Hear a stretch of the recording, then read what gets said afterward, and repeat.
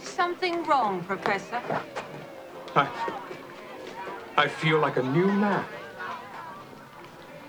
That dark fellow there used the word arch, and then I wonder. Arch.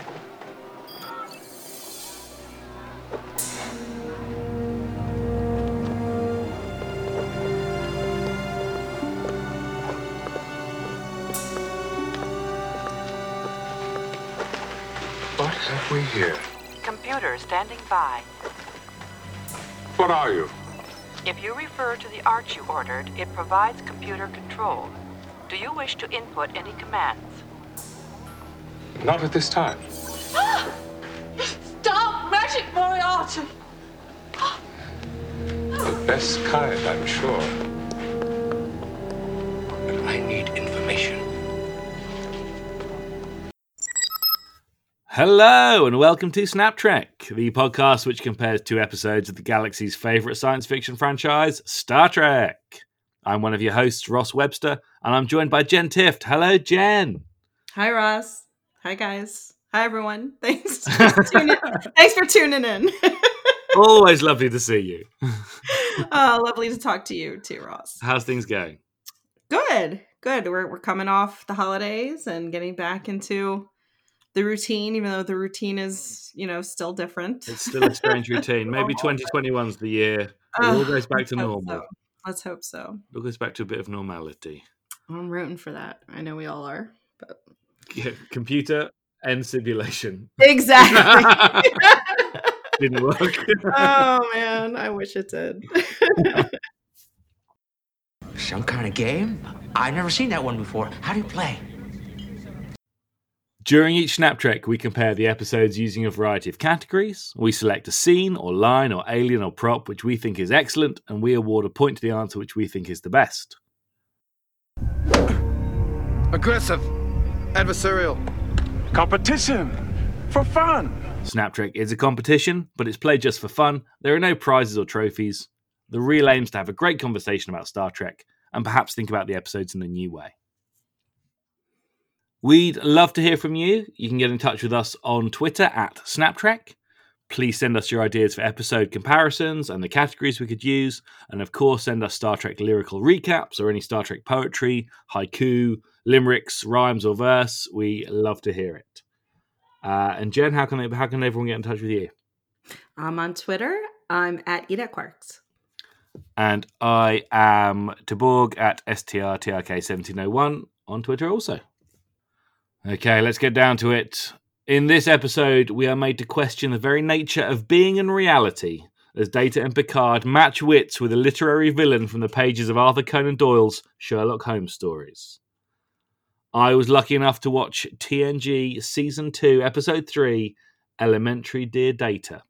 And by reason of logical exclusion, Jen, I can conclude that you must have watched... Holmes, you are correct. I was lucky enough to watch TNG Season 6, Episode 12, Ship in a Bottle. And of course, these two episodes are beautifully matched, focusing on a recurring character whom, frankly, we don't see enough of in Star Trek. Right? Especially as his story is played out in other characters later on. But this character particularly, is interesting and exciting and tragic in his own way. And I'm sure we'll talk about all of these things. Mm-hmm. Commander, I would like to remind you about my poetry reading this afternoon. I wouldn't miss it for the world. I can't wait to see what he's come up with. Okay. As ever, we begin with a lyrical recap of the episodes under discussion. Jen, I'd love to hear your lyrical recap of Ship in a Bottle. Okay, so this is my lyrical recap for Ship in a Bottle. I started writing a limerick, and then I got trapped in a haiku. Do it. So this poem is called Ship in a Bottle, aka The Final Problem. Holmes' Program 3A proved a diverting illusion, till M's reappearance sparked some confusion. Consciousness, prison, I'll beat them at their own game and drift amongst the stars. The final problem has parallel solutions. Ooh. That was good. He trapped me in his haiku. that was actually fairly complex. As you listen to it, I was like, oh, this is rhyming and also following. That was good. That was very good. The episode's a little confusing too about which are we in the holodeck? Are we in? I think this time, I think watching them back to back, these episodes could go back to back. It's beautifully back to back, and it works so well. I love it. 4 years didn't have to have elapsed, apart from Pulaski. Yeah. The Pulaski's notable absence. But for my lyrical recap for Elementary Dear Data, I knew in times gone by I had written a short poem about Holodeck Moriarty already. Yes. Beginning with the line, Moriarty naughty smarty. So I searched for this on Twitter, and I surprised myself by finding 2 different poems that I'd written with that line as the opening line. I mean, it's a good line. Why not use it? So I'm going to just give you all of them, okay? Oh, I love it. Let's hear it. Right. Okay. I would also like to point out, though, before we get started, that Ross's name in our chat here is the Napoleon of Rhyme. I'm really pleased with that. I might start a whole new Twitter handle just for that. I mean, you really should, because you are the Napoleon of Rhyme. So let's hear it. Okay, so this was written in 2017 in October. When for what reason I've got no idea. Moriarty, naughty smarty.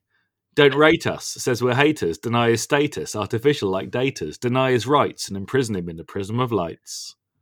Wow. It's a little rap. It's beautiful.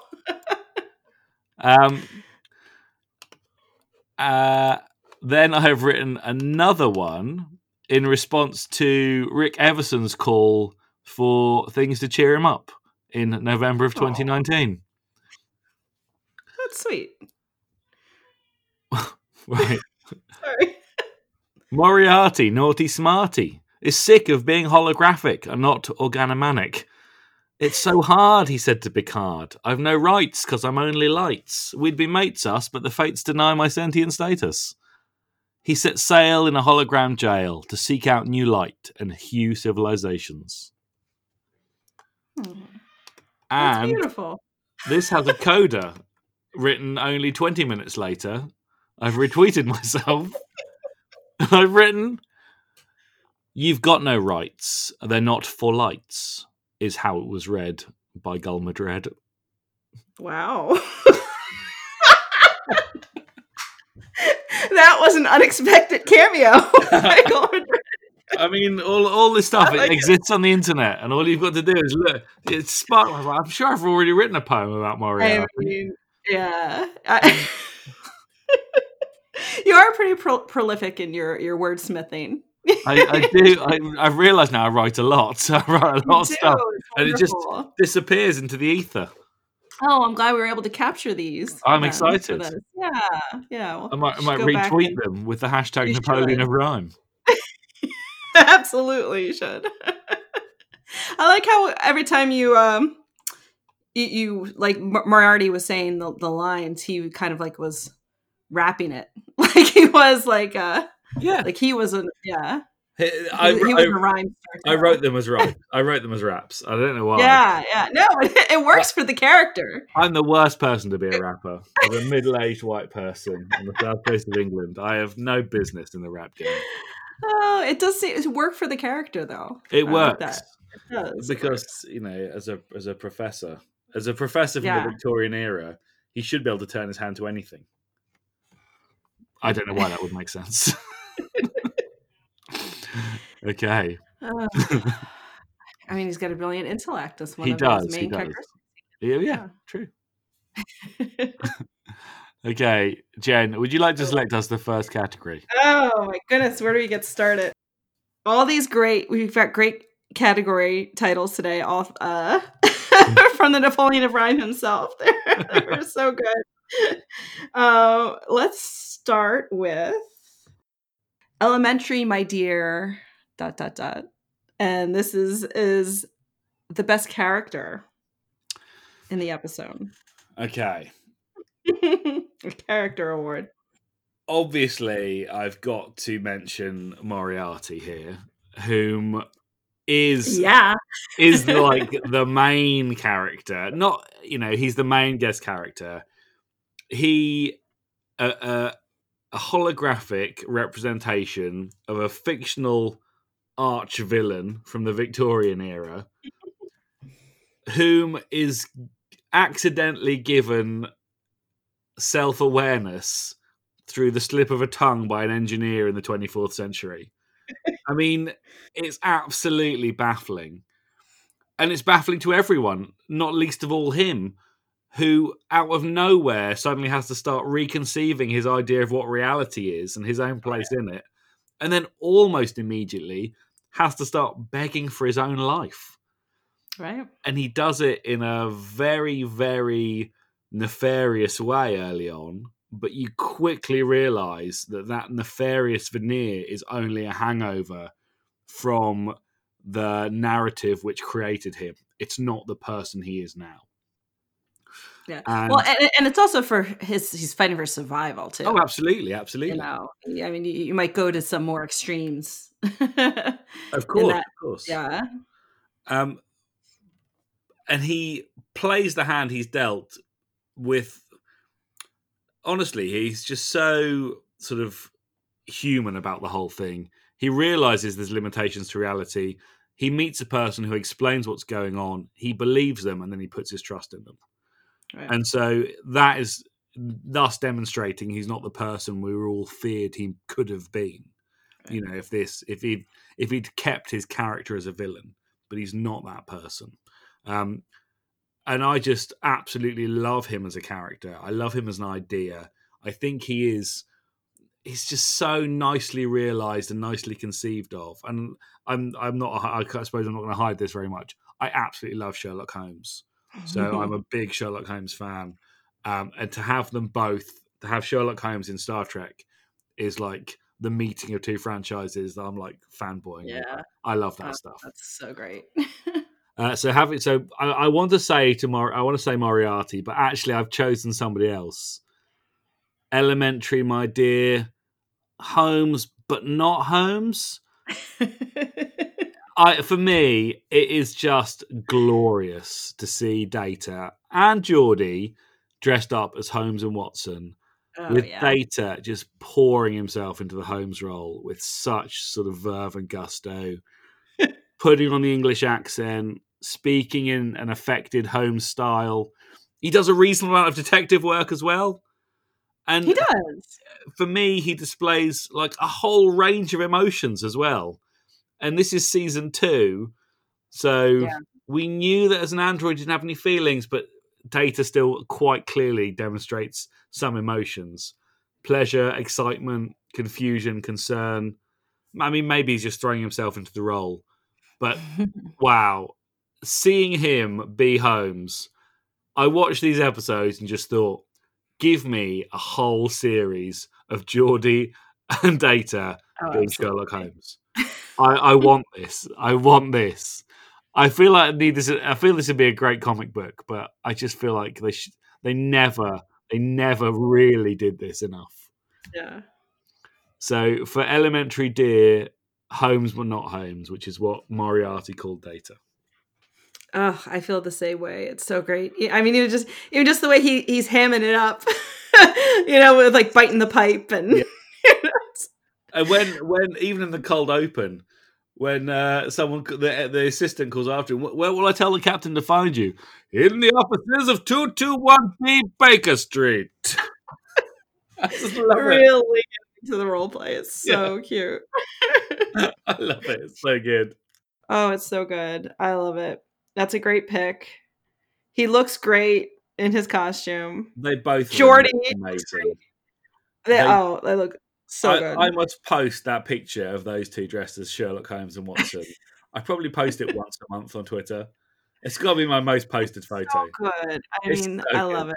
I love it. And my favorite, and I think like too about you picking Data for the best character here because is great because he also gets Geordi into it too. Like when there's the murder that's not part of the Pulaski kidnapping. There's like a murder, like the program has like a murder that's all, and Geordi's like, "Allow me, sir," and he goes on to like say, "Oh look, you can see that these marks here appear that the cause of death was strangulation, blah blah blah," whatever he says, and he goes through this whole spiel, and then Data's just like, "No."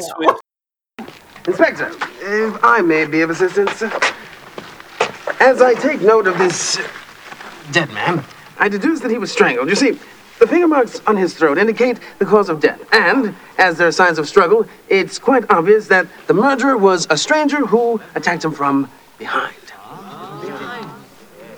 Is that correct, Holmes? No.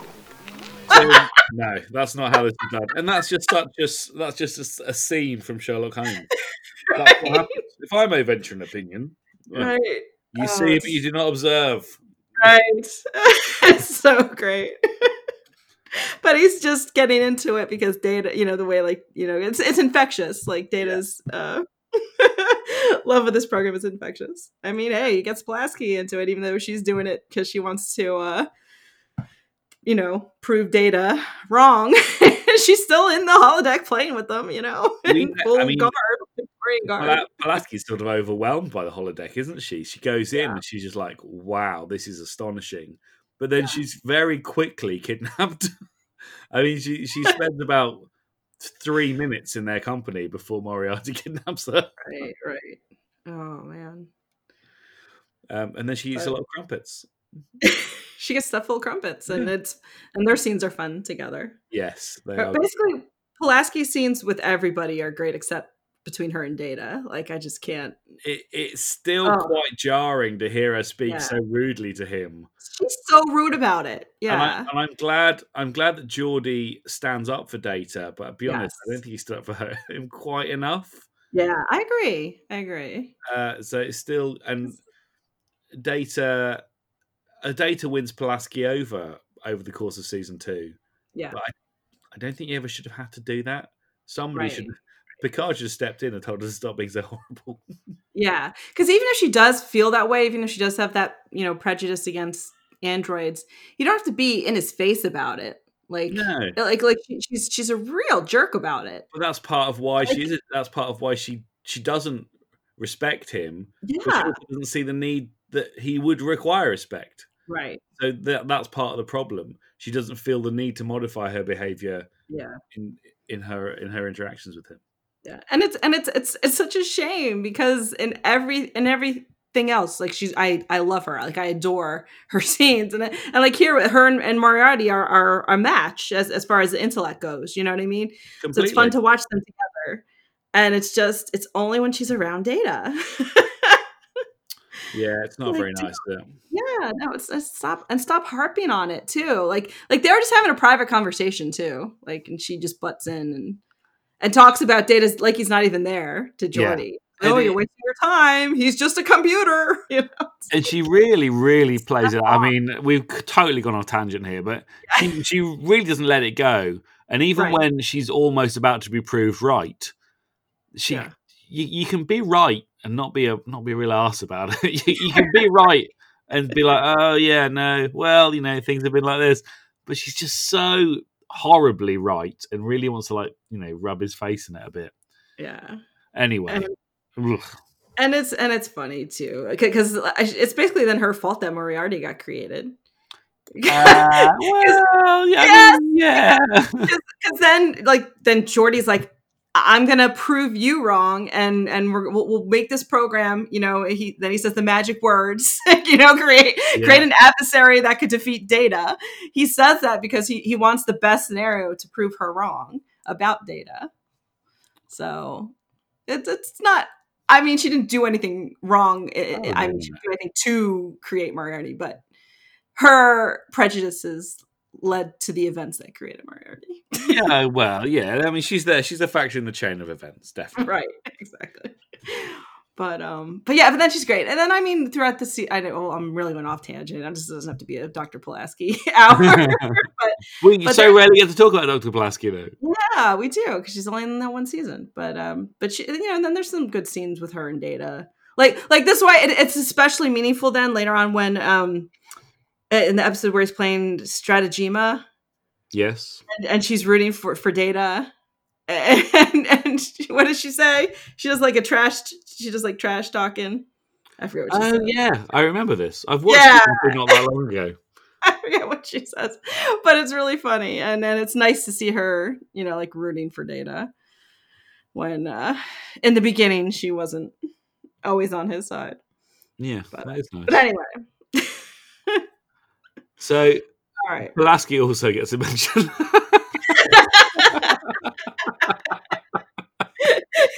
Exactly. Put him up a category just for her. So, all right, Jen, who do you have for best character in Ship in a Bottle?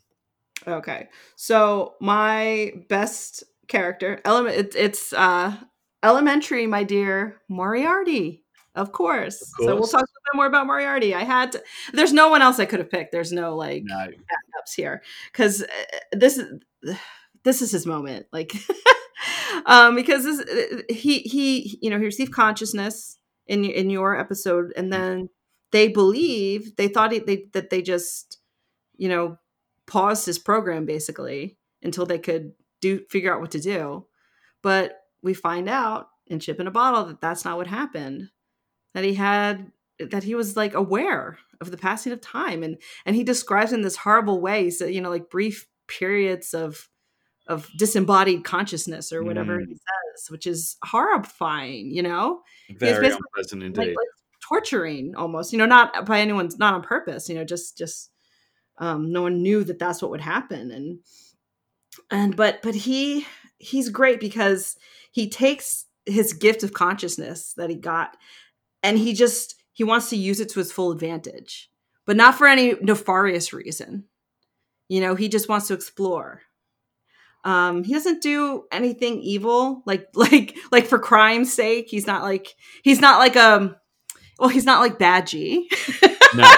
Like Badgie's an evil holodeck character that wants to like kill you, and that's not Moriarty here. He's just fighting for his freedom, and he does it in such a delightfully intelligent Moriarty way. Like he has this great idea, this brilliant idea to create this simulation. He has only a few minutes to conceive of this idea and to enact it. And he does. And it's so brilliant. And his only end game with this scenario is to try to get freedom for him and his companion. Yeah. And I just think he's so great. He's so complex. I mean, I identify with this character so much, and there's no reason I should, but I just keep picturing in my head, like how, like, what would you do if all of a sudden you just popped into consciousness and you're trapped in this, one room, you can't leave, and you know what I mean? And what would you do? And like, it's just he's just such a fascinating idea. And like you were talking about before, like he's not, like Moriarty is a criminal. We'll talk a little bit about this later too. Like he's a criminal, but he's not in these episodes. He doesn't do anything. No, he threatens and he misleads, right. But he could be so much worse. Because his motivation is just freedom and self-preservation. And he does have that nefarious background to lean on and into, but he never takes it up.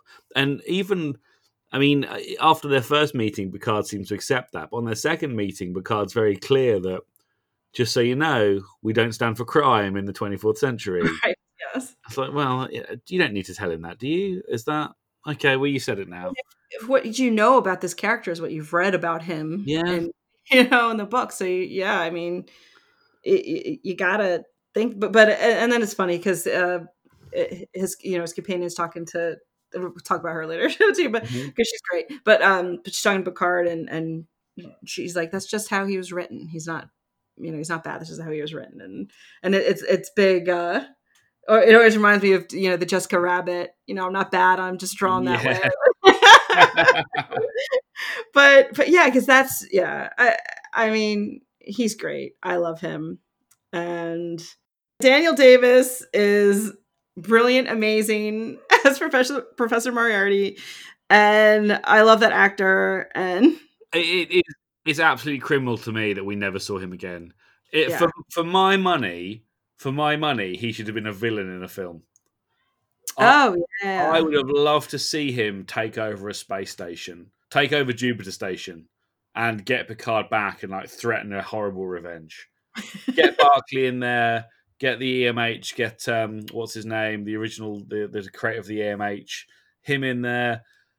Make this a big problem, because I'll be honest, and Picard could go down this route because it's so much about how artificial intelligence is managed by an organic intelligence. But I just think we never got a just resolution for Moriarty. I thought at the end of either episode, at the end of the first episode, it still surprised me that Picard didn't say, "We'll leave your program running. We'll turn this can be your office.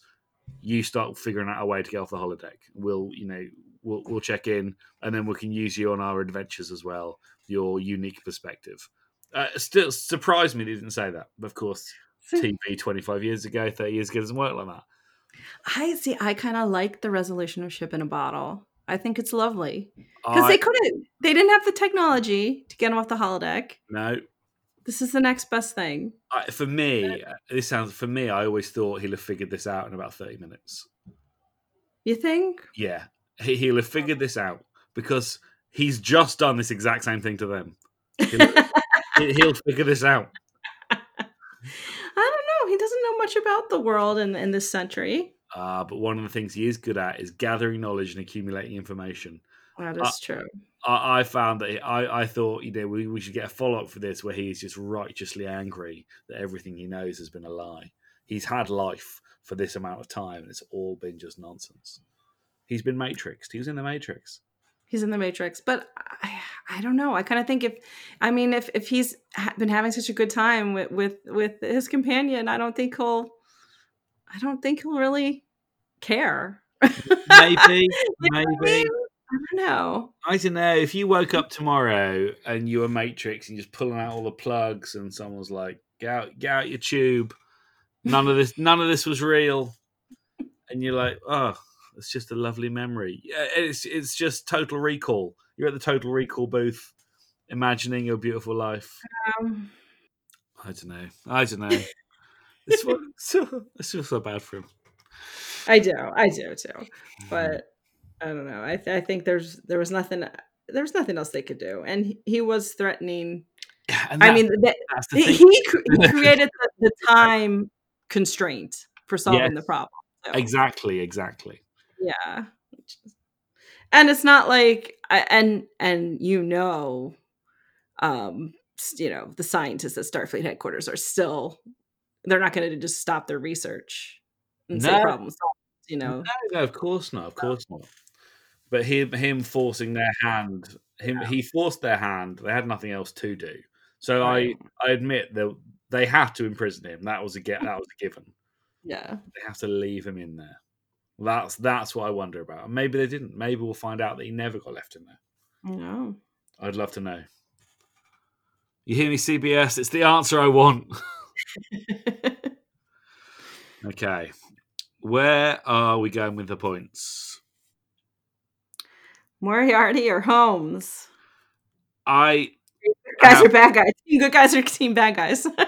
I have to say, as much as I love Data as Holmes, and I do love Data as Holmes, Moriarty deserves this point. I just think he's such a well-realized character. He is so layered. I really, really love watching his episodes. And so, for me, Moriarty gets that point. I have to agree, but it's close. It's very close. I could watch Holmes and Watson start Geordie and Data an entire series. Yeah. Because it's not like, Moriarty wasn't in, like, all the Sherlock Holmes stories. He's in, like, one. He's in a few, I think. I think he appears in one. I can think He of. might be in two. Yeah, 2 before the final problem, I think. No, I- he's mentioned in a couple, but he's not actually in any. Until Holmes dies, he doesn't appear. Oh man. He's barely in it. Yeah. Well, he's in more episodes of Star Trek. Yeah. I love that. Yeah, so there's still a wide universe of Holmes for them to play. And I think it's funny too then in Ship in a Bottle that then we can assume that Data and Geordi have been playing this for 4 years and we just haven't seen it. I love that as well. And I did wonder, they must have this conversation every time they plug every time they go to Baker Street, they must think, oh yeah, Moriarty, we must remember to do something about that.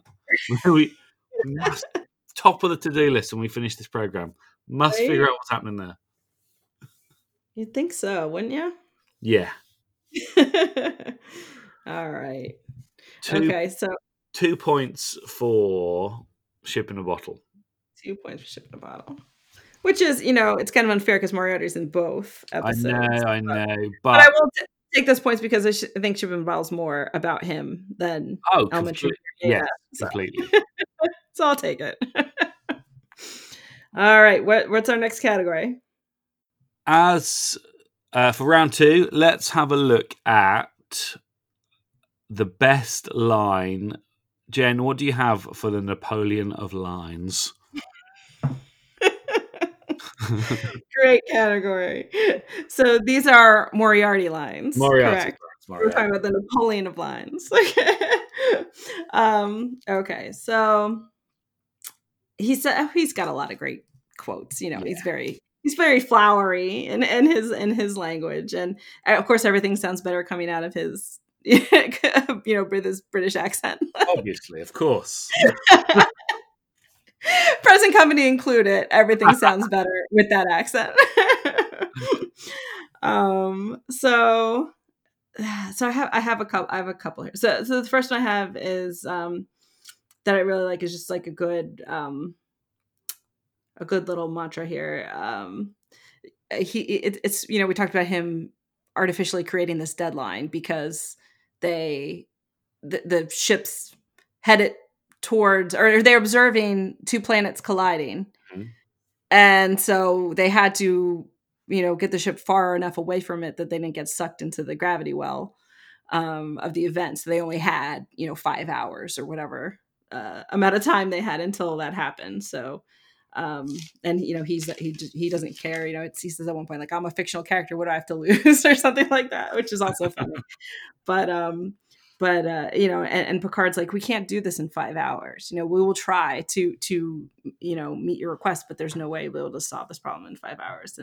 And his line is, he says, I'm not so sure. A deadline has a wonderful way of concentrating the mind. It's just a lovely way to put it. University, is that when he said that? Right. So I thought that was a funny turn of phrase for that. But the line I picked, it talks about what we were talking about before with Moriarty in Best Character, which is him not being tied down to what he was in the Holmes stories, him being his own person, and he's shown no evidence of being the type of villain that he is in the program, Mm-hmm. And this is when, in the great scene where Picard takes him to 10 forward and shows him that they're in outer space, and yes, I love and that. I just love it so much, and he's just like his awe at seeing it, and Picard, you mentioned earlier, feels the need to say, you can't really do crimes here. FYI, no crimes. Yeah. We're doing crimes is kind of frowned upon here in the 24th century. We're a no crime place. But and then this is my pick. He says, "Don't worry, Captain. My past is nothing but a fiction. The scribblings of an Englishman dead now for 4 centuries. I hope to leave his books on the shelf, as it were." And I thought that was really nice. I like that. Really nice. Yeah. That's a great line. Yeah, it's like you're not held to, the past is the past and moving on, and he wants to move on to his future, and he wants to have a future, and that's relatable, I think. I think maybe that's one of the reasons I, can feel for this character. I like him. I like Moriarty.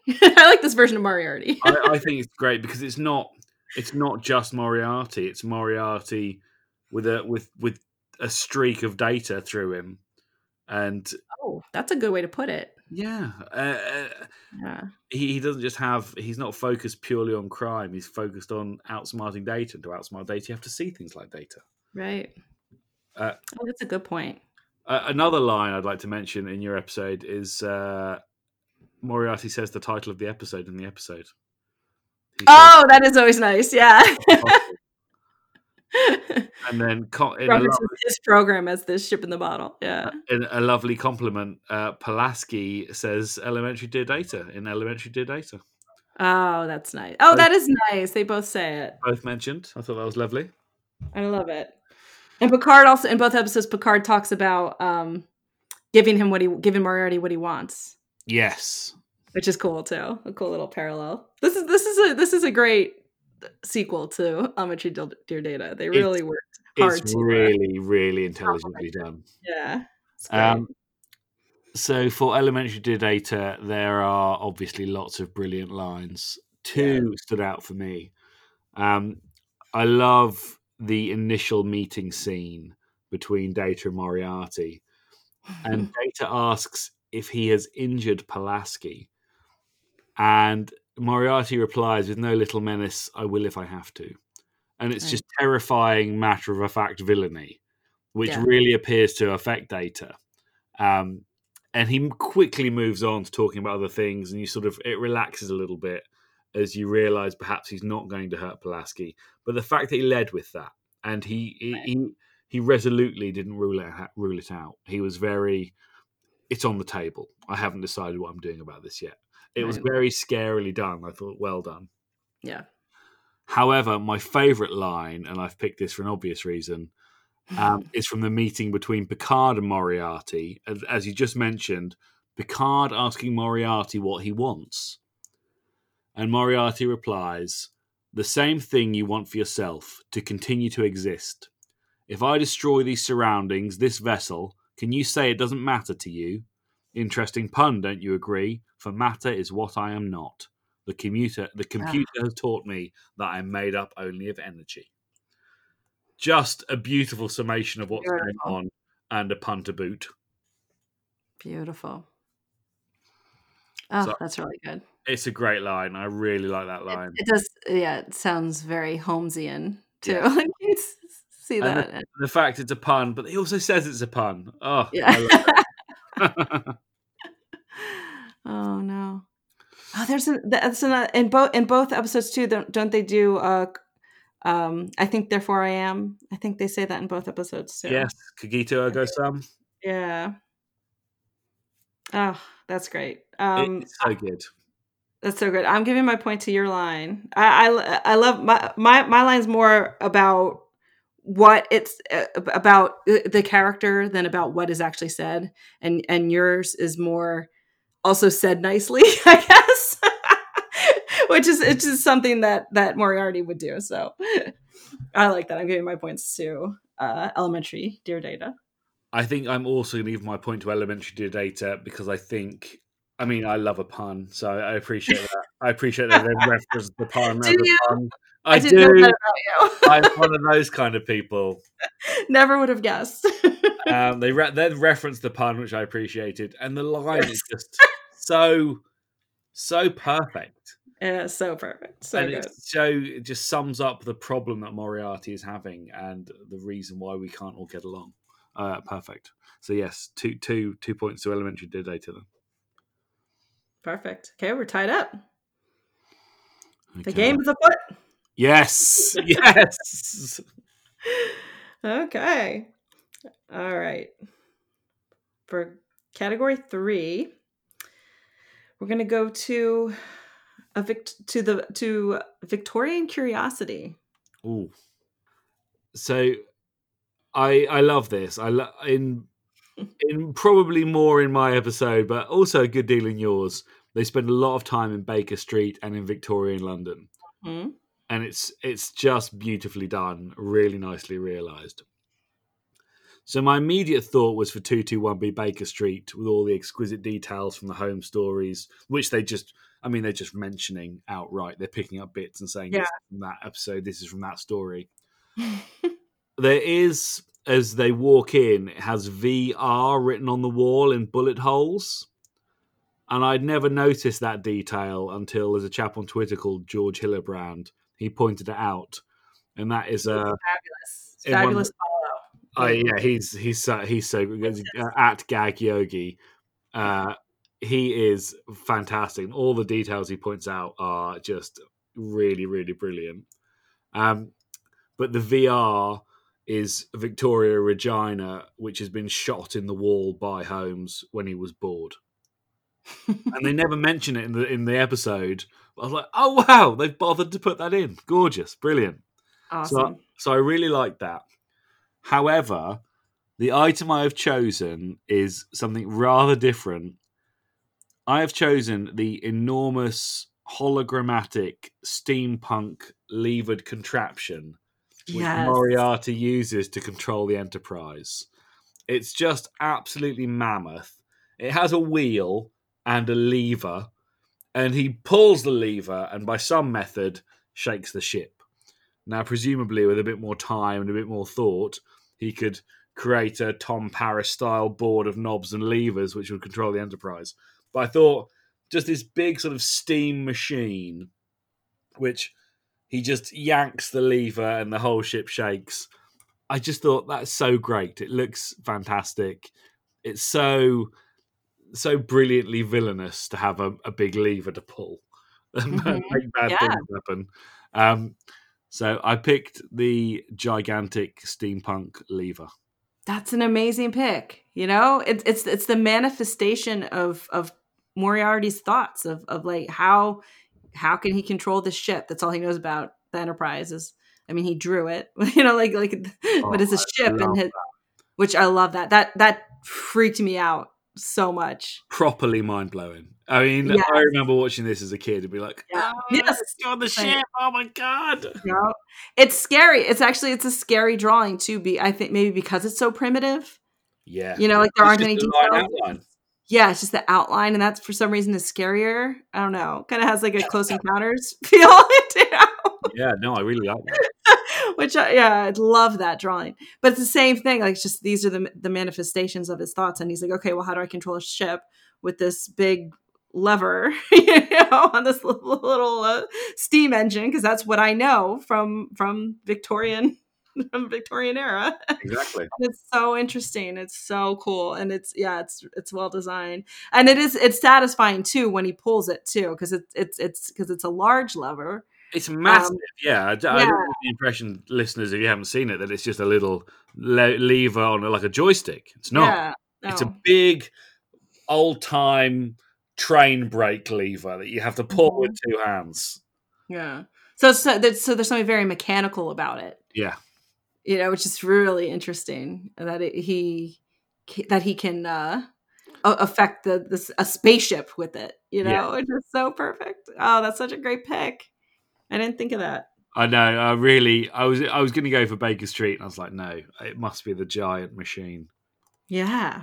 Oh, that's a wonderful pick. What do you have for a Victorian curiosity? Okay, so I'm kind of cheating a little bit, I guess. Because like you said, more of it takes place in the Victorian era in Elma-Trigir Data. Of course, the virtual reality, the VR in your episode is mostly the Enterprise.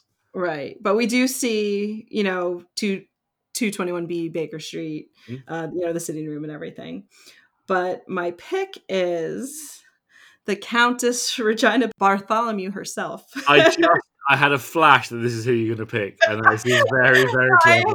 I had to, because everything about her is straight out of the Victorian era, too. Yeah. You know what I mean? Like I like more so than Moriarty, even.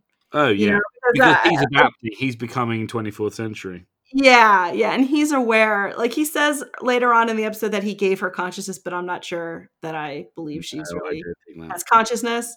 But I think he wants to believe that. But she's, I mean, not just, I mean, her fabulous outfit and hat, and she's got this cameo pin, and of course her accent and the choice of words that she uses too, you know, and she's played by the amazing oh man, Stephanie Beacham. Stephanie Beacham. Of I always think of Sequence. Yeah, she's Dr. Westphalen Yeah. in my heart of hearts. But she's just amazing in this role. She's so beautiful and spunky. I guess is a good word for the Countess. Yeah, she is like a Victorian adventurer. You definitely get that from her. Yes, she even has a story about going to Africa on safari, you know, and her big excitement is she got to wear trousers every day. This has to do with taking James and me into the real world. You know about that? I mean, you understand about the real world. James has explained it to me. It sounds like a grand adventure. There's nothing I love more than voyaging in the unknown. Have you ever been to Africa, Mr. Barclay. Lieutenant Reginald Barclay. No, I haven't. I have. When I was 17, I went on safari with my uncle. My mother took to her bed in terror I'd be bitten by tsetse fly, but I had a marvelous time. I got to wear trousers the whole time.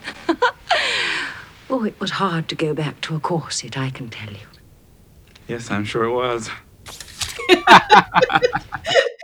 is just so lovely, like everything about her, and she's curious, you know, which you would expect, but she's also in a real like excitable way, like she finds joy and like even it's like she's watching Reg set up the pattern enhancers and she's like, oh, what's this now, and this dear chap is using these, you know, but it's funny because she asked Reg about it, you know, she's curious, she asked him about it, and then later on she listened and understood enough that she could explain to Moriarty what Reg was doing, which was awesome. I really like that. Yeah, I really like that as well. She's a delight. She has Picard's number. When Picard sits down with her, and you know, she's like, ooh, you know, you remind me of another, you know, man who, you know, tries to charm women, you know, whatever story she tells, and she's just a delight all the way through, and fabulous, and I love her so much. Yeah, you've picked very well there, because she is really, really fun to watch, and you can see why Moriarty won't leave without her. You can see why he's so insistent that she's part of the problem too. And she is fantastic. And I mean, I know we say this a lot, but you could have just watched more and more with them in. Oh yeah, more and more of the Countess and Moriarty. Oh my gosh, a short trek, Moriarty and the Countess just on an adventure. Oh my god! In the bot. Oh my god! I love it. I'd love to see the adventure. Aren't they both still working? I believe they are. I honestly, I would love to see a scene where Moriarty appears in like Daniel Davis, and then just looks at himself, and then sort of regresses into a younger state, and like a different actor. Oh man! You know, to like I'm gonna take on the 25th century now. I would love to see him in Picard. I really think he would fit. Anyway, great. That would be a whole other thing. Yes. So I love her very much. I think she is just a holodeck character, like we're saying though. But she's great. I love her. She is good. You've very cleverly picked there. That is good. I've just got a big, ugly looking machine with a lever, and you pick a person we all really like. Yeah, I kind of cheated, I admit, but I didn't really have too many choices. No. It is we see the sitting room, and you know, but most of it is about trying to get out of Victorian England. I think cheating's totes legit, so I'm all over that. I'm going to have to give my point to the Countess. I don't know how I could do anything otherwise. I think it's absolutely essential. Yeah, she deserves points, so I'm giving her my point too. But I'm very surprised. But I'm never surprised by your brilliant picks. But I just mean I didn't think of that, and that is definitely the right answer for Elementary Dear Data. That's such a great pick. It's fun, isn't it? Yeah, that's really fun. Okay, end of round 3. Ship in a Bottle 4. Elementary Dear Data 2. Okay, and we should explain too that we usually have 5 categories when we play Snap Trek, but we're having 6 categories today just because. Why not? Why not have 6? Why not? Why not? I wrote 6. I thought you'd be like, here's my favorite 5. And you're like, let's do 6. All right, that's brilliant. They were all so good. I'm like, you know what? Let's just do it. Why not? Okay, for round 4, let us look at the best scene as we examine the curious incident of the blank in the blank. Jen, what do you have for best scene? I love the framing of this category. Okay, so for my best scene, we have the curious incident of the adventurers in the shuttlecraft. Oh, yes. Yes. And this is at the very end, where there's like a double switch across, because Picard, Moriarty thinks he got Picard. Picard has actually gotten Moriarty, so Moriarty thinks that he's won, and he thinks that he's convinced the real Riker to use the transporter to transport them into the quote unquote real world, and he uses his last bit of leverage, the quote unquote real Riker, even though it's not. It says, we've got like 20 minutes before we get sucked into this gravity well or whatever. Please give us the controls back. And Moriarty's like, I'm not giving you the controls back until looking at the Enterprise from a shuttlecraft. So he does. So this is my scene. Is they're in the shuttle bay and they've been given a shuttlecraft. Moriarty and the Countess Regina Bartholomew have been given a shuttlecraft, and they're both so happy. It's so cute. And Moriarty's like, oh man, I wish I could see Picard's face right now. When you realize, that he's been in the holodeck, which is hilarious because we know, because that's not what's going on here. But so he thinks he's won, which is nice. And then they leave in the shuttlecraft. Riker's like, if you give it vocal commands, it'll take you anywhere you want to go in the universe. And he gives them a suggestion about where they could go.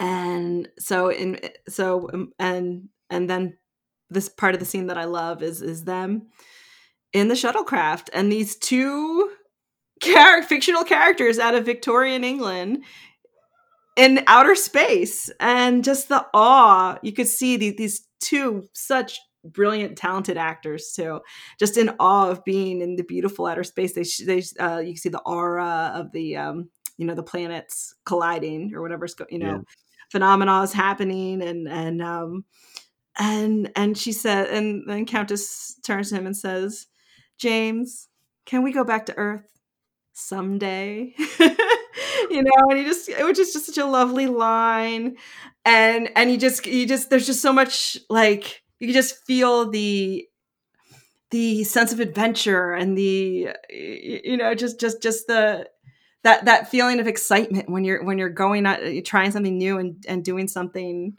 exciting. And I just love it, and I love those 2 characters in this moment, and it's just such a perfect moment. And then you see Picard quit the program. Which is just, what? I love it. I don't care. I think everyone's a winner, I think. I mean, I do see that. I do feel like in the bottom line, he has been duped, and he's going to find out. I totally get that. I've had that thought too. I mean, Moriarty is like extremely intelligent. How long did it take Data to figure it out? Exactly. And he had a clue. He knew like the left-handed thing was happening, so he would have. Oh, but it's for now. It's a happy ending. Yes, everyone's a winner. Yeah, that's true.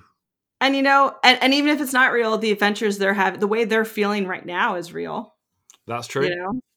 So, and then it's as real as it needs to be, right? Oh, yes. But I just love that scene. That scene, it just always sticks in my head. I've never felt so happy for holograms. Thing to think. This is part of why the hologram, like what happens to the Doctor in Voyager, and how he's treated and his pathway to acceptance. That I really feel very strongly about that, and I'm still surprised at how badly he's treated in some episodes of Voyager, even some later episodes. So I'm always really happy when rights are explicitly documented and made plain. And I just wish we could have seen a little bit more of this from Moriarty. Yeah. But, you're right to say he is putting the squeeze on. He's not playing fair. I do wonder, do you think he'd have gone through with it? Do you think he'd have had the ship destroyed? Yeah, see, that's an interesting... I don't think so, because I think one of the things that motivates him is his will to survive. Self-preservation, exactly. Yeah, and for his beloved Countess, too. Well, I don't think he would have. I think he's bluffing. I think he's bluffing as well. I think eventually he'd have given up. Yeah. Okay. But what about you? What's your best scene? So I have the curious incident of the hologram in a hidden laboratory. Ooh, I would read that book. It sounds good, doesn't it? I have selected the scene where Moriarty meets Data and LaForge for the very first time. Yes. And, he doesn't really appear till sort of halfway through the episode.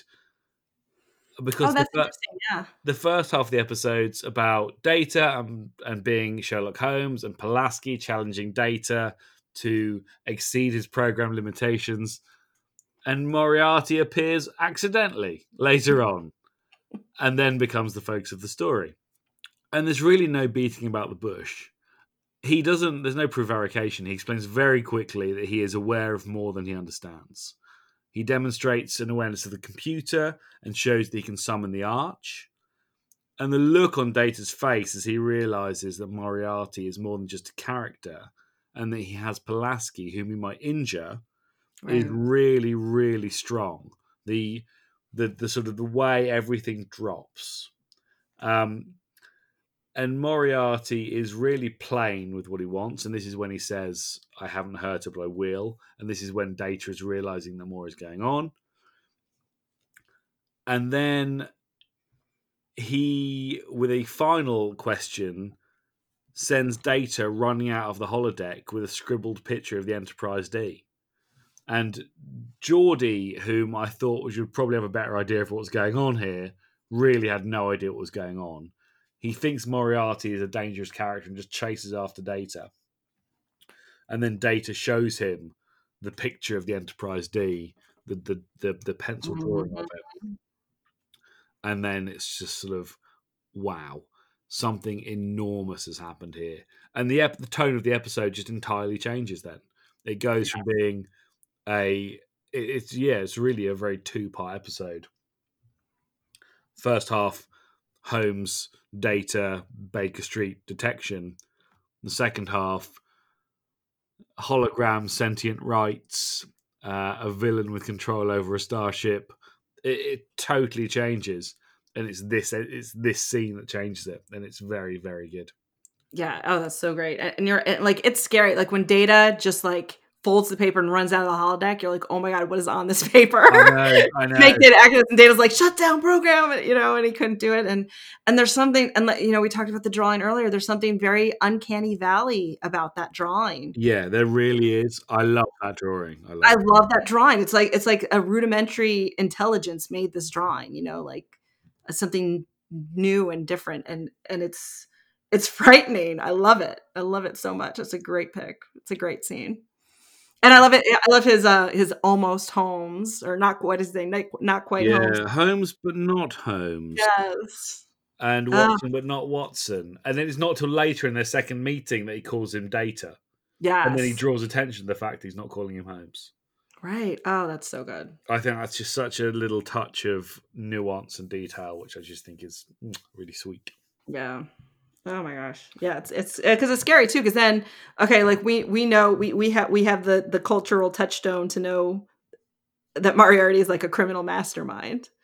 So then, once you know that he has intelligence, like everything can go through your mind. Like, oh no, what's he going to do with it? You know. Yeah. And oh my, yeah, that's a great scene. That scene is totally a tone shift. Yeah, it so great. Switches everything up, and it makes the episode.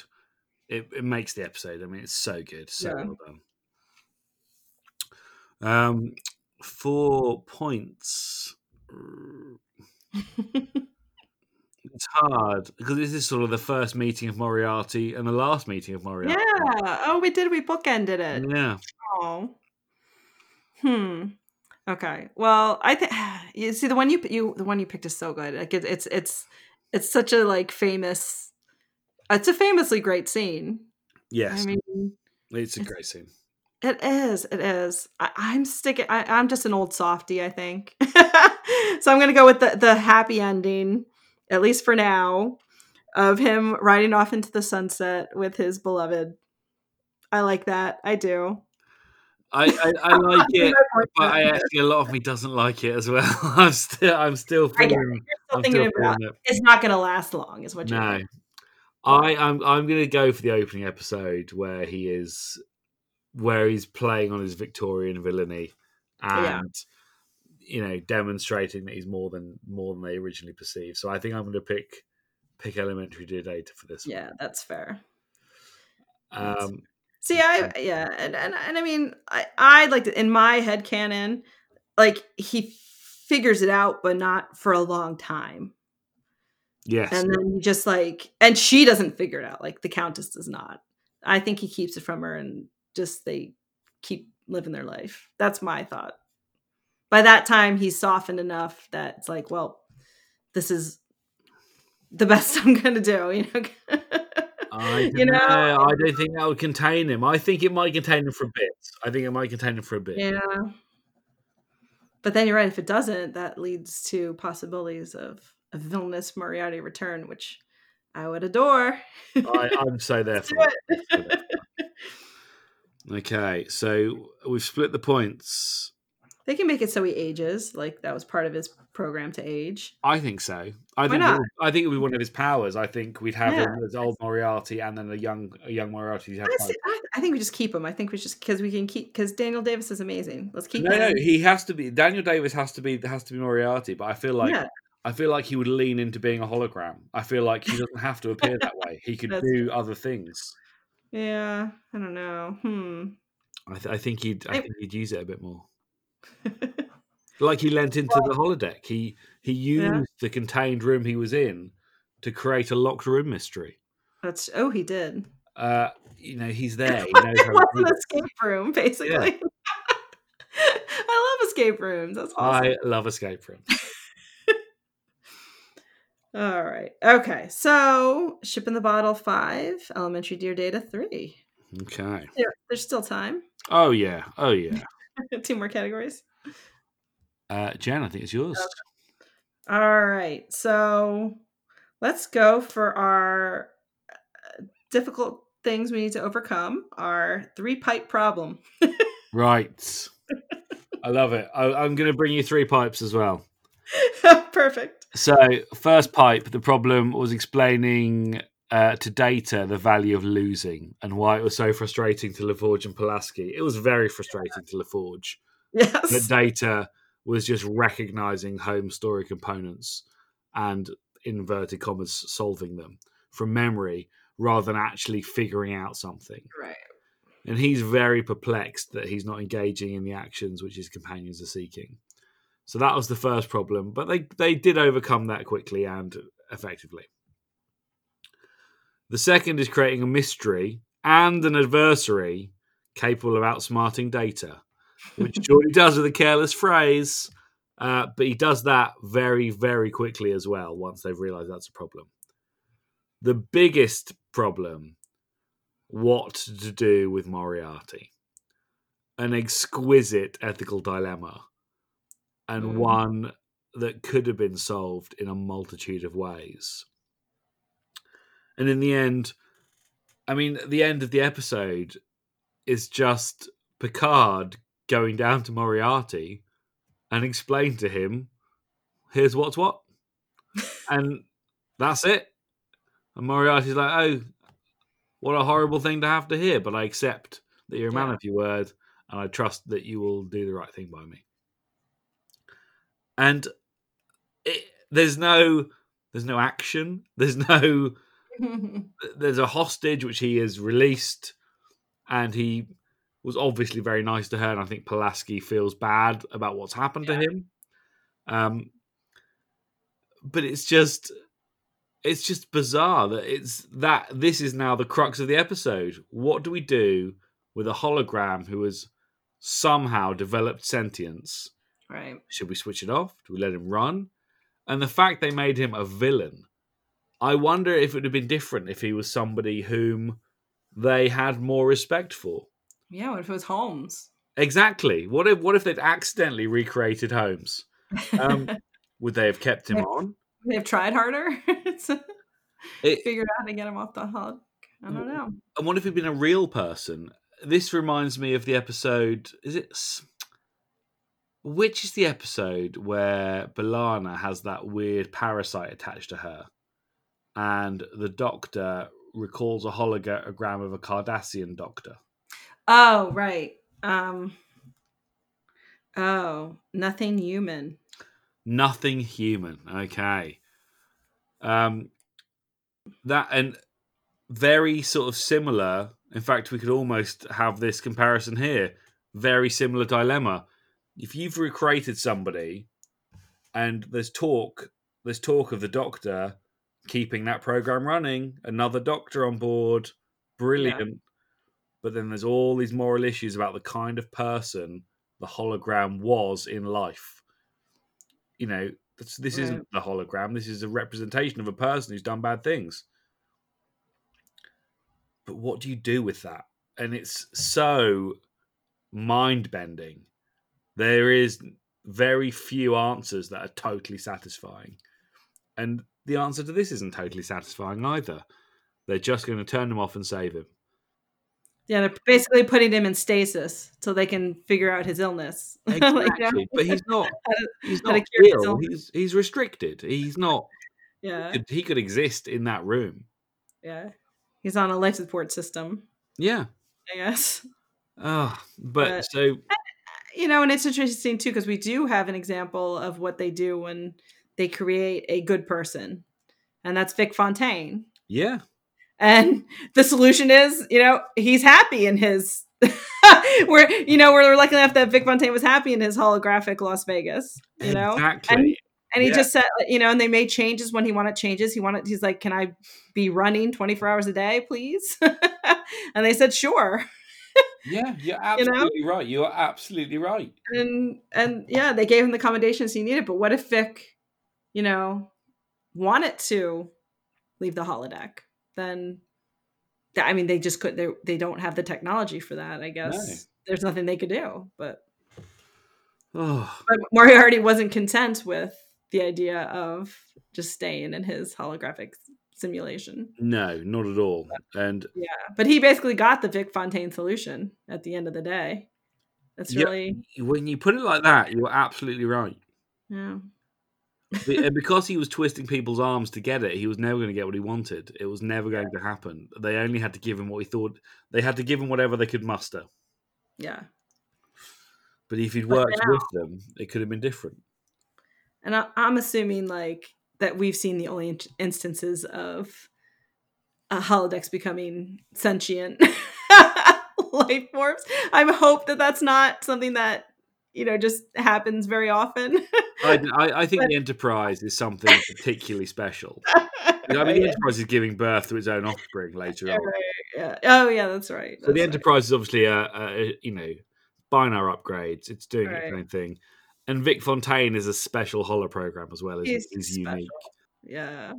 And the Doctor. And they kind of allude to the fact that the Doctor just developed sentience because he was running so long, which is kind of scary. But this is this is why they struggle with the Doctor, because they don't Yeah. definitely give him when he comes back to the Earth, there's no guarantee that he's going to be treated as anything other than a hologram.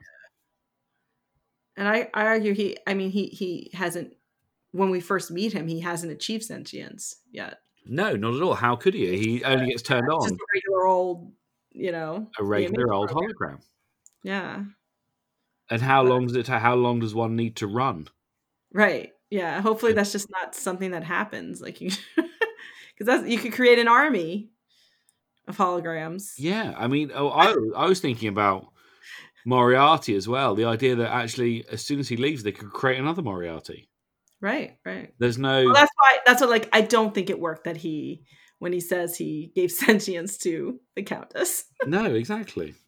I don't think so. I think it was just because I took, in my mind, the power surge that happens in Elementary Dear Data was a cause of it, not an effect. Like, I think basically Geordi made a wish. At the same time, there was a power surge, and all this stuff happened at the same time, and it magically created. I saw it as the processes sort of whirring into life to try and fulfill this bizarre request. Yeah, I just hoped it was the other way, because it just seems too easy of a way to create a sentient being, and I think this there's all kinds of issues. This is why it's such a three-pipe problem. Can we just keep doing this? I mean, there's the same we should have in Picard with Data and the Measure of a Man. If you can create a life, what responsibilities do you have towards it? Right. And, because no, go ahead. I interrupted. I suppose the other aspect of it is when human beings reproduce and we create organic life, it's different. Is there a further ethical dilemma if the life you create is all exactly the same? It's totally identical. It has no distinguishing features. It would be bizarre. Yeah, and that's why, like, I mean, when you see, oh geez, what episode is it? When we see all the holograms that look like the EMH in the mines, where are they, in the dilithium mines or whatever? Is it Author? It might be an Arthur, which it's not my favorite episode. No one loves that. But when you see them in there, there's no ethical problem with that if they are just holographic workers.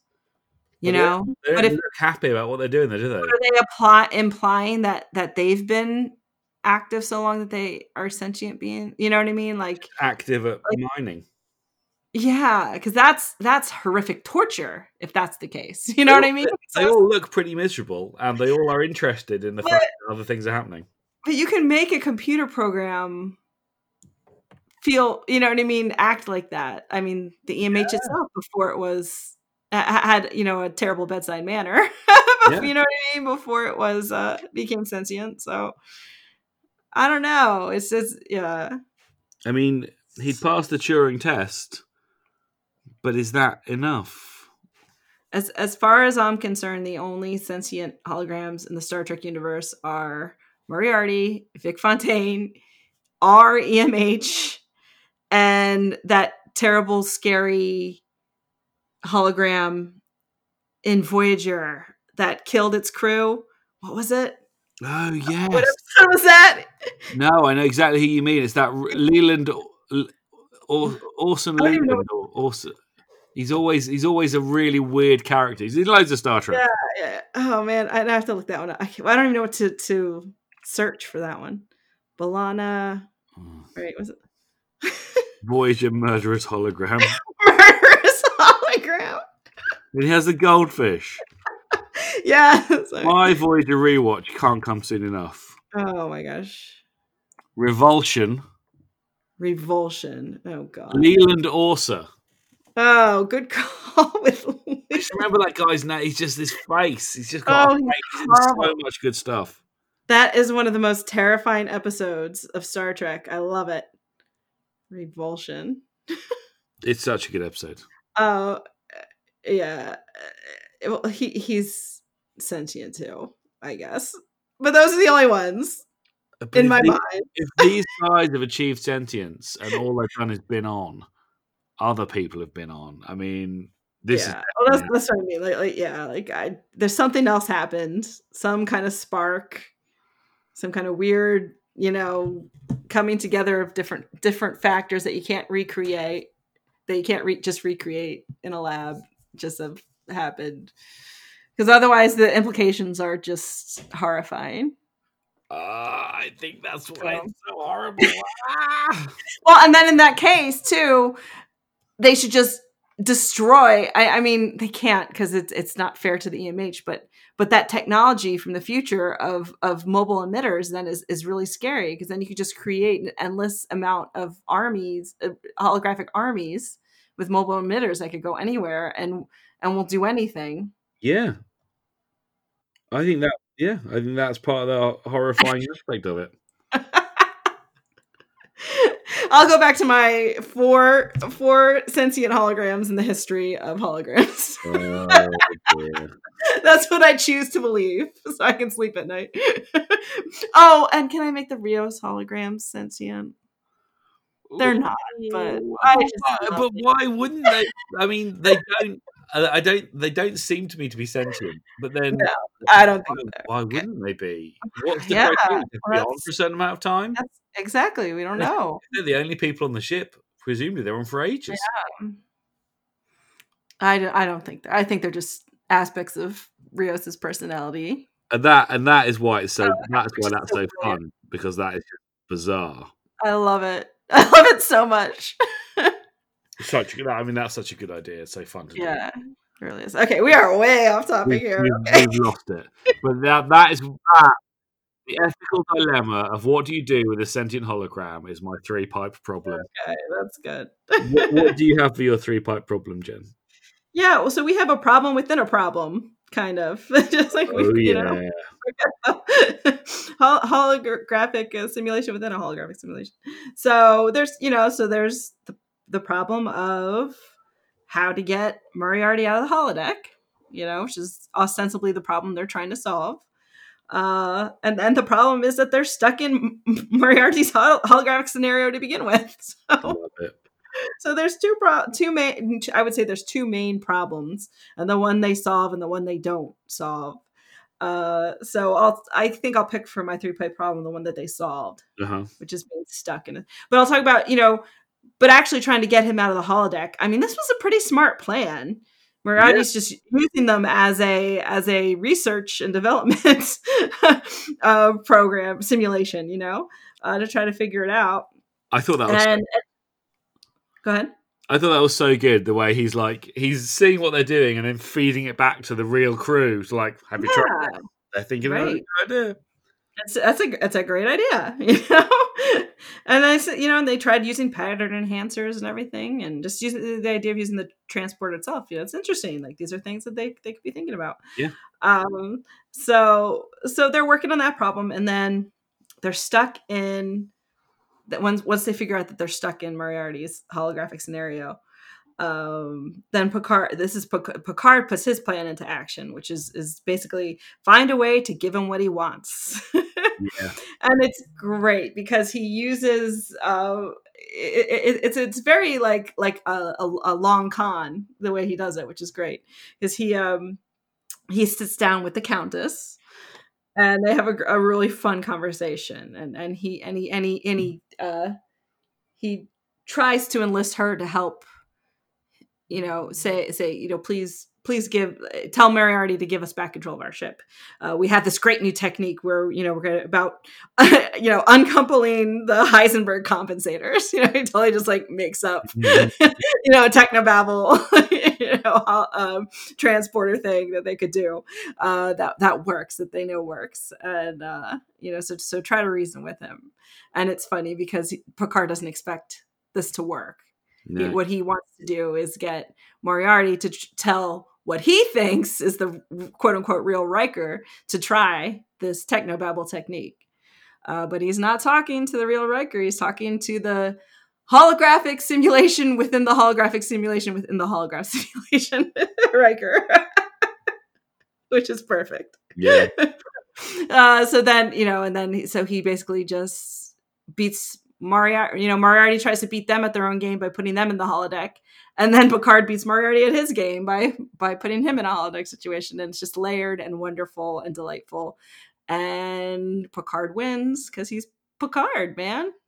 Yeah. He's got a good plan. But it's so fun, and like I said, I just love the part where he's like, "Oh man, I wish I could see Picard's face." He thinks he won. And then they make their way out, and he gets, he basically tricks Moriarty into thinking he wants that he'll release the ship, and then they release the ship, and they've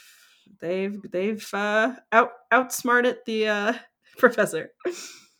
But it is pretty glorious, and as a 3-part problem goes, it has a wonderful solution, and it's so nice to hear. It's so nice to see Picard just figure this out and just turn the tables on, now an arch nemesis of the crew. It's not just the fictional villain, a genuine villain whom he is outsmarting. And that's because Picard's just the kind of guy who can outsmart you. It is wonderful to see, and very, very well done. And that's why Star Trek's so great, isn't it? It throws a problem at you which you've never thought of, and then it gives you a convincing solution, and you're like, "Wow, okay, yeah, I can see how that would work."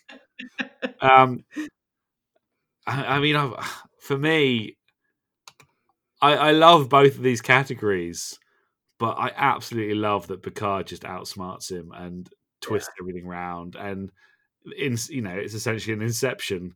There's a reality, and there's a reality, and there's a reality, and two of them aren't real. But the one I've got in my mind is real, so that's what we'll stick to.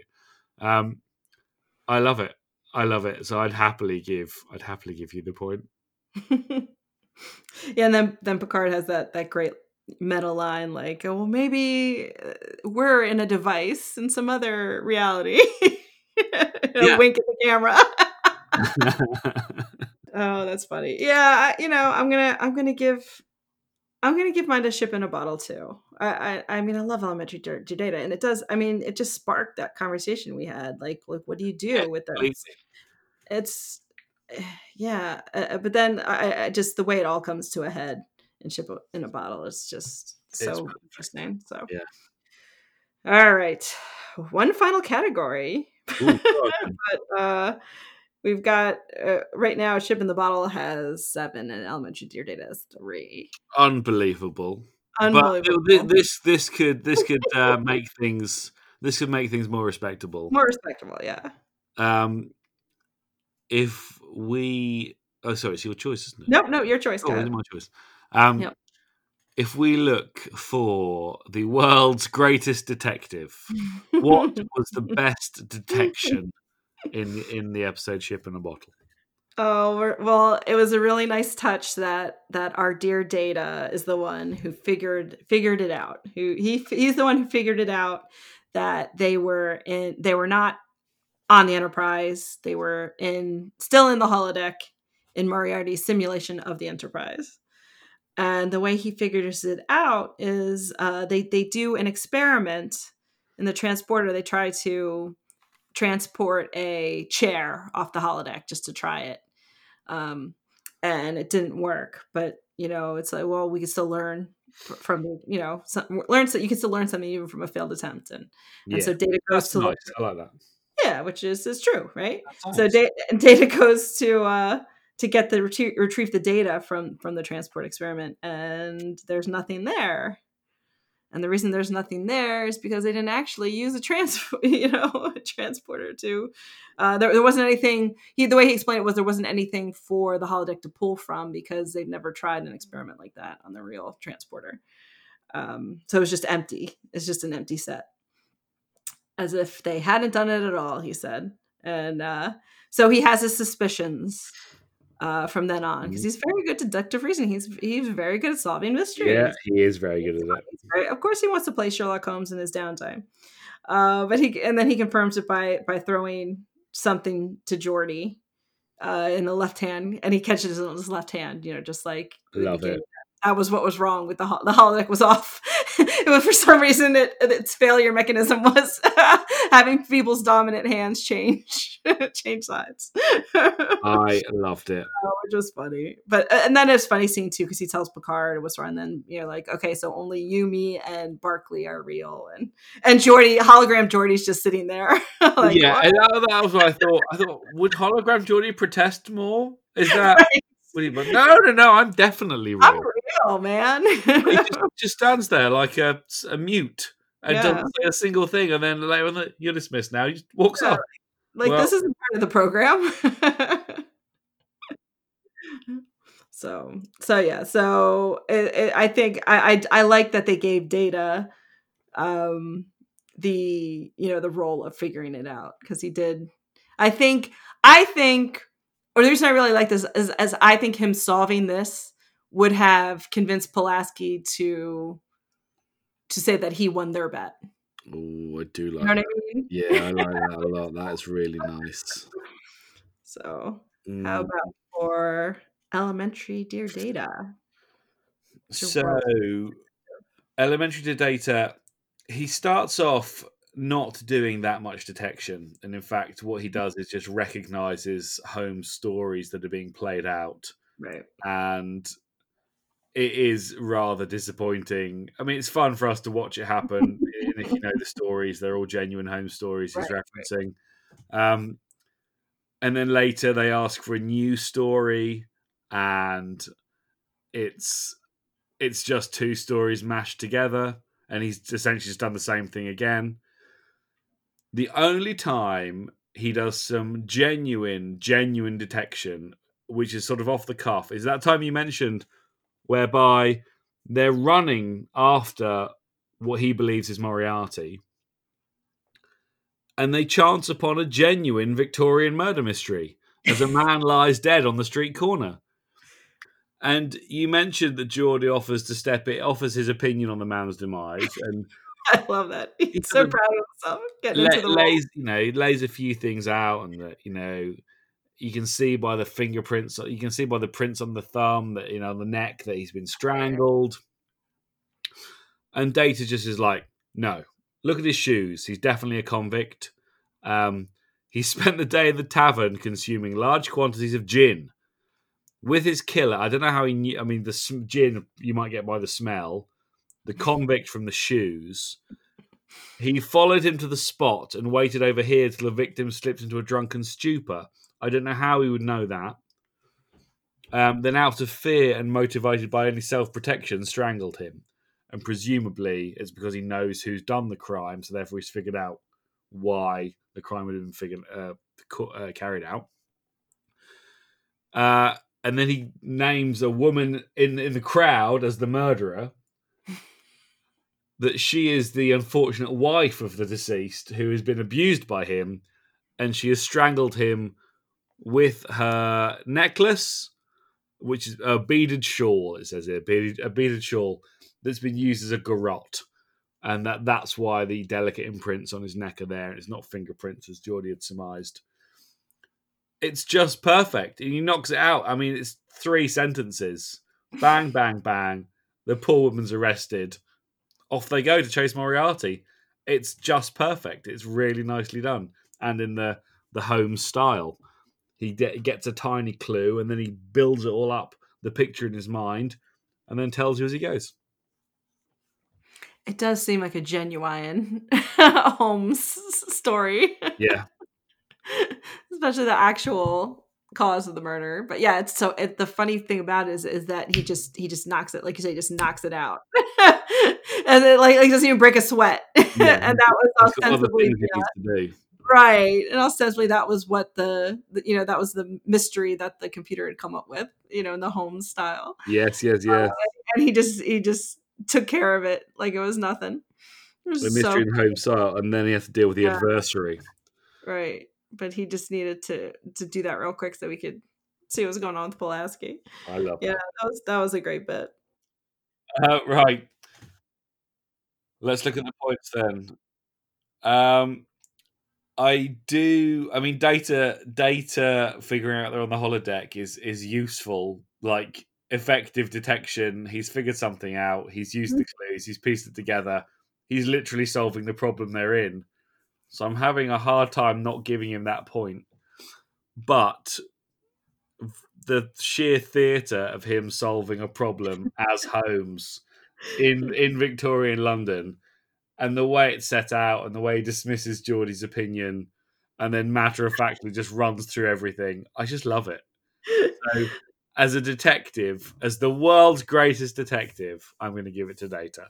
Oh, that's a good point. Based on the category of world's greatest detective, yeah, and that scene is so great. I never get tired of Geordie really getting into the role as Watson, and he even starts like talking in an accent when he's saying when he figured it out. It's just so funny. And Dana just dismisses him with just a no.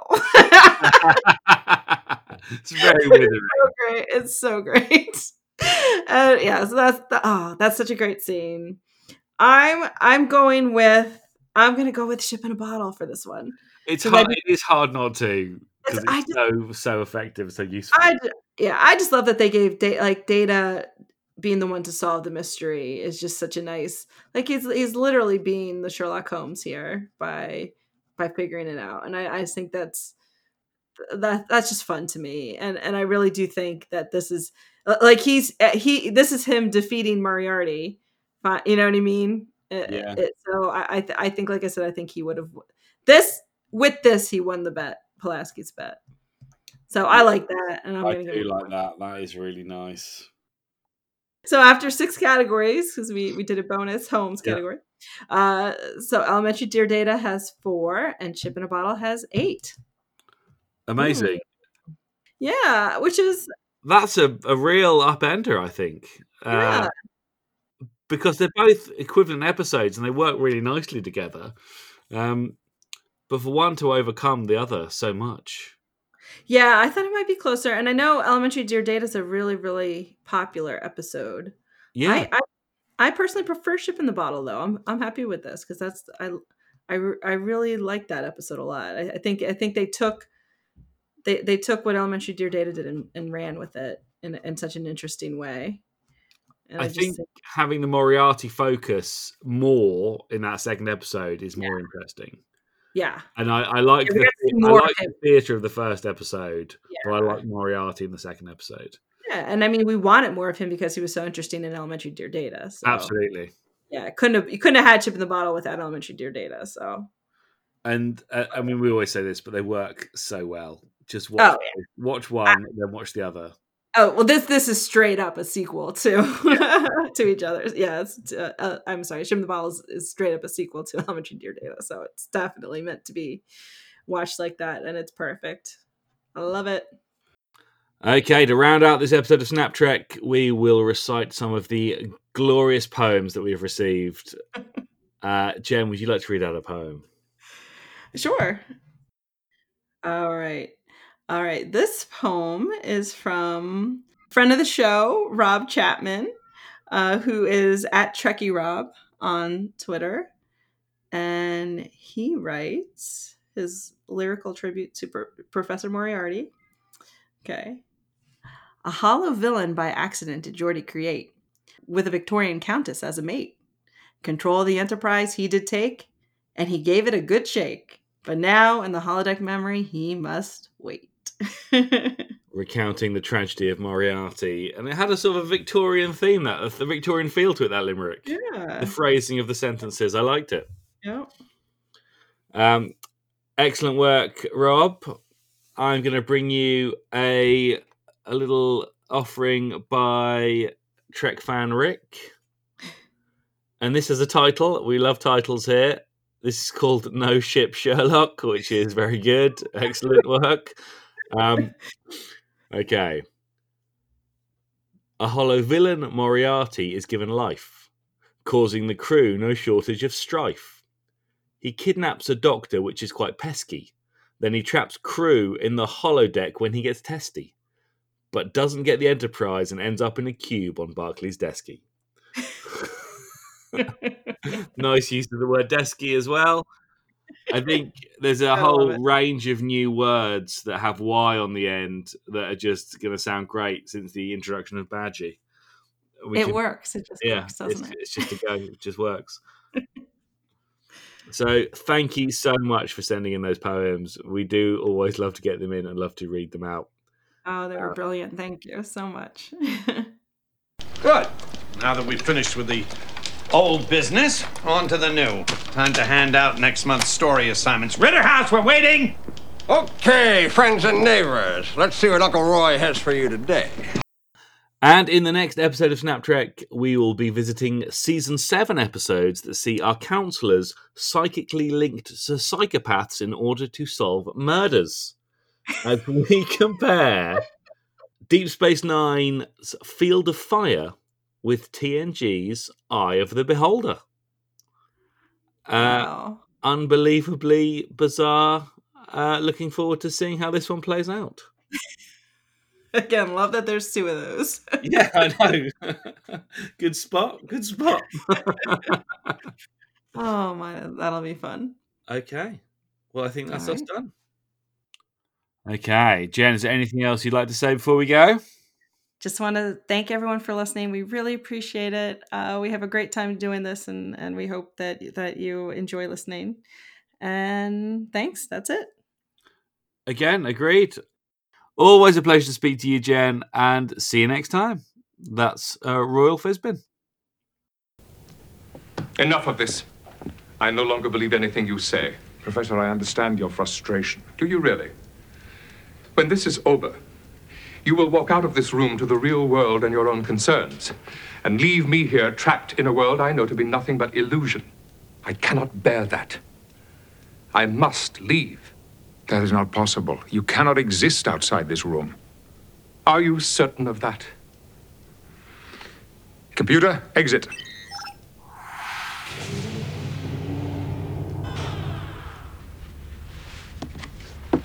Although objects appear solid on the holodeck, in the real world, they have no substance.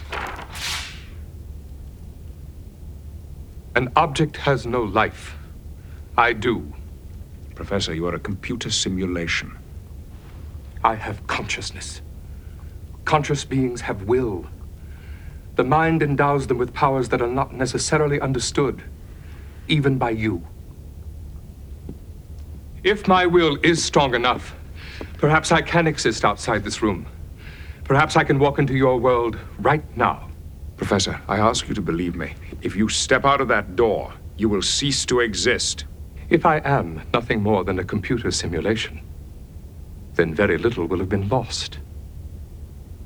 But if I am right, mind over matter, cogito ergo sum.